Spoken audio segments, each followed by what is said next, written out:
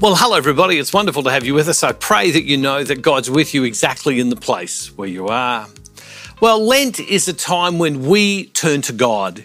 It's a time that we examine our hearts.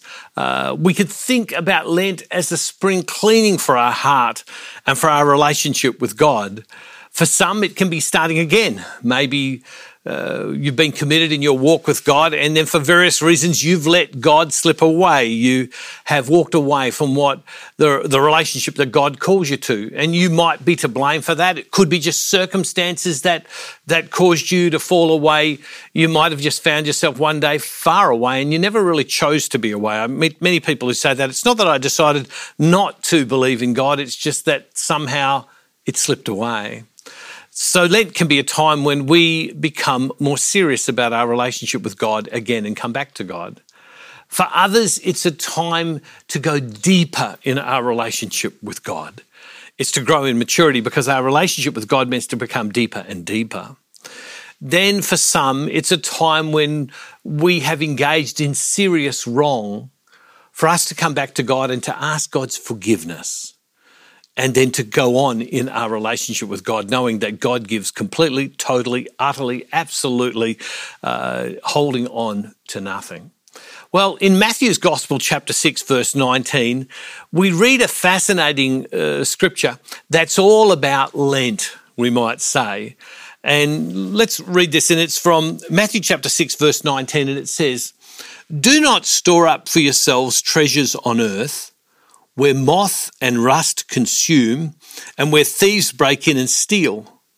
But store up for yourselves treasures in heaven where neither moth nor rust consumes, and where thieves do not break in and steal. For where your heart is, there your heart will be also." Now, Matthew is using a technique in a sense when he writes like that there's this dualism, you might say, or comparison between what's happening on earth and what happens in heaven, we could say. So if we were to break them together and we were to put the two bits together about heaven, the two bits together about earth, we might read it this way. We might read and say, "Do not store up for yourselves treasures on earth, but store up for yourselves treasures in heaven. On earth, moth and rust consume what you have stored up, but in heaven, neither moth nor rust consumes what you've stored up. On earth, thieves break in and steal, but in heaven, thieves do not break in and steal. For where your treasure is, there your heart will be also."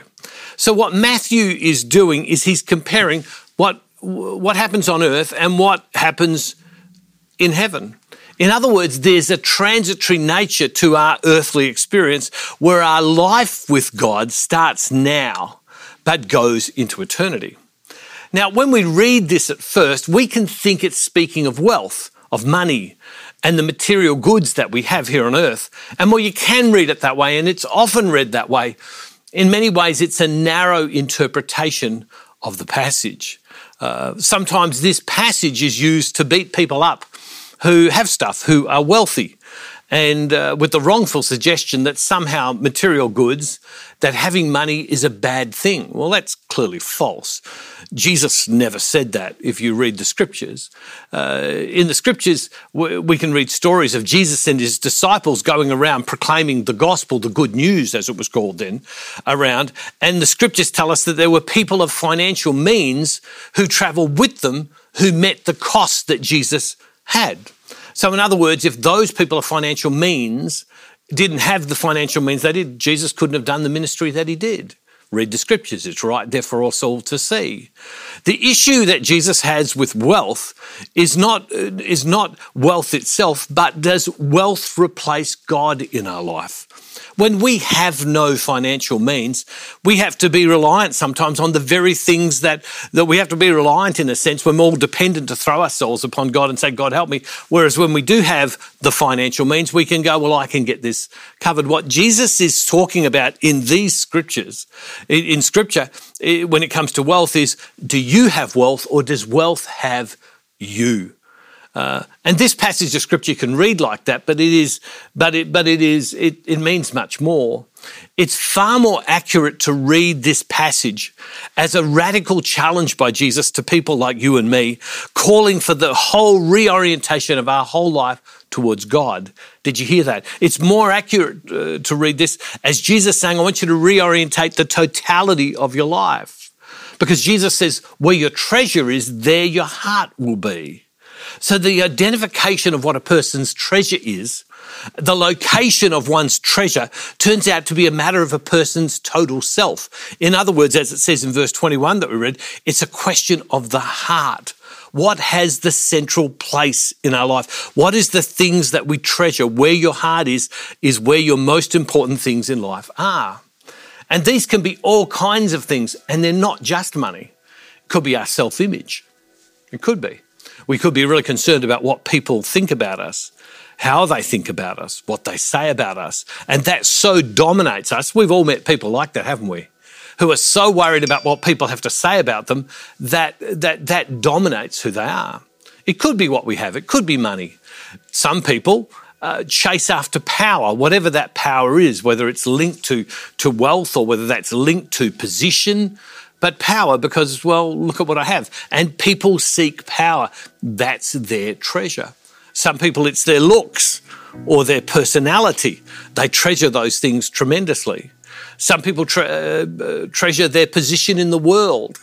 Some people treasure where they draw value from. Some people treasure their time of quiet and private and alone and being with no one. In other words, there can be our treasure can be that place where we, in a sense, are selfish.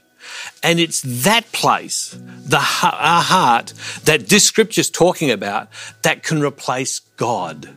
In other words, these can be treasures that push God out of our life.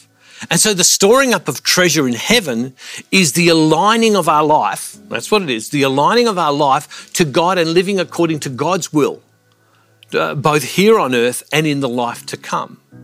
So let's read this passage again if we put it together. Do not store up for yourselves treasures on earth, but store up for yourself treasures in heaven. On earth, moth and rust consume what you have stored up, but in heaven, neither moth nor rust consumes what you have stored up. On earth, thieves break in and steal, but in heaven, thieves do not break in and steal. From where your treasure is, there your heart will be also. So Lent is this time when we examine our hearts and we turn to God and we ask ourselves, where is my treasure? Where are you replacing God in your life? Lent is that question. Where are you placing God in your life? And so the need to turn to God and to ask his forgiveness. Maybe you've got to make some changes in your life. Maybe you have to remove temptations where you've replaced God with your thoughts, with the things you have, with the things you do, the position you have. Something not everybody would know, but I'm doing another series that a lot of people are doing called Lose Weight, Get Fit with the Catholic Guy. I decided this year that I was going to lose weight. And I said on a daily devotional some time ago, if you want to lose weight with me, why don't you come and join me? And I'll send you something every couple of weeks. And I just never thought as many people would that have signed up to do that with us as well. And I remember in the second episode, there's only been a couple of episodes because it hasn't been going for too long. But in the second episode, I remember saying this when it came to food, to food. If it is not in the house, I don't get tempted and eat it. But if there are things in the house, I go, I won't eat that. When I go to the pantry and look, I think I'll eat that. When I go to the fridge, I think I'll eat that. But if it's not there. And so sometimes what we have to do is root out of our life, take out of our life those things that cause us to replace God as the center of our life, and that we have to replace and take out of our life the temptations to put our treasure in a place, the central part of it, that is not God. We have to take those away. So where in Lent are there changes that you need to make in your life to root out? That's what Lent's all about. It's about going deeper in our relationship and in our love life with God.